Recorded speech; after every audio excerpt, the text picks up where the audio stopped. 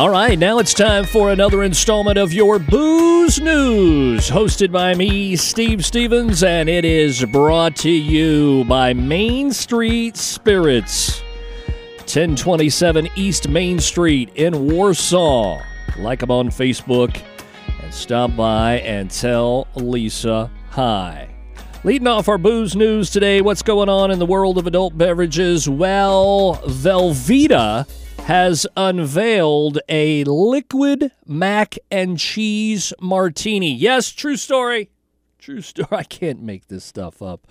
There's no mac and cheese more divisive than Velveeta, and now there's no cocktail more divisive than the Veltini, which, brace yourself, it's a cocktail made from Velveeta. A lot of Velveeta, apparently.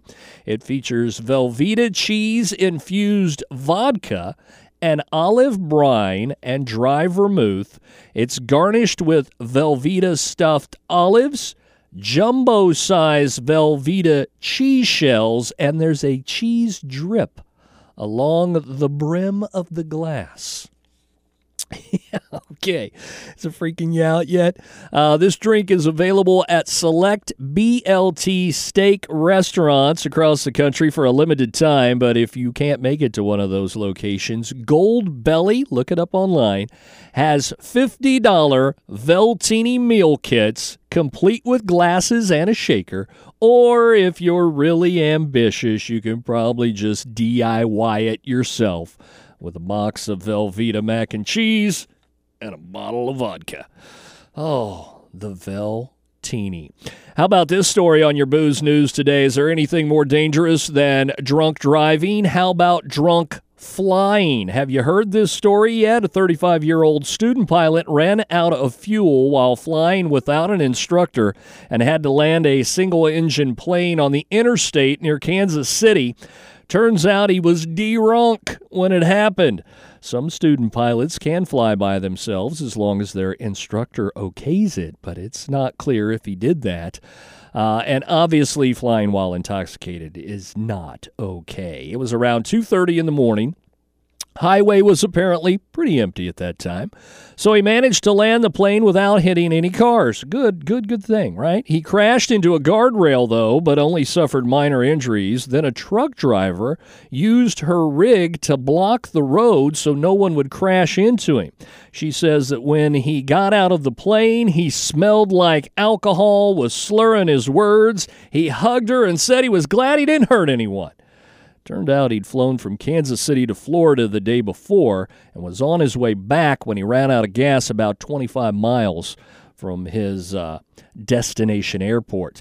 Cops found a small amount of pot on him as well, so he might have been drunk and high, and they also found a gun. Go figure. He's facing a bunch of felony charges, including possession of a controlled substance, felony possession of a firearm, and operating a vehicle while intoxicated. Don't drink and fly, ladies and gentlemen, unless you're a passenger, and then you, by all means, help yourself. That is your Booze News, brought to you by Main Street Spirits, specializing in carrying local Missouri distilleries and breweries, places like Skull Splitters. They've got a pink lemonade moonshine. Bee's Knees beers out of Versailles. You know I love those folks. Phantom Distillery out of Warrensburg. Baltimore Bend featuring an Arrowhead red wine. And Wildlife Ridge. They've got a smooth, moody blue wine. Check them out. That stuff is available at Main Street Spirits, 1027 East Main Street in Warsaw. Don't forget to like that establishment on Facebook. Lisa is a proprietor. She has a sampler's license if you would like to try it before you buy it. Just ask kindly. And thank her for sponsoring the Booze News with Steve Stevens each Friday just past high noon right here on Rock 104.9 and the Nooner Spooner. If you miss it live on the radio, and I know it happens, you can go download the podcast. Wherever you get your podcast, search for The Booze News, hosted by Steve Stevens.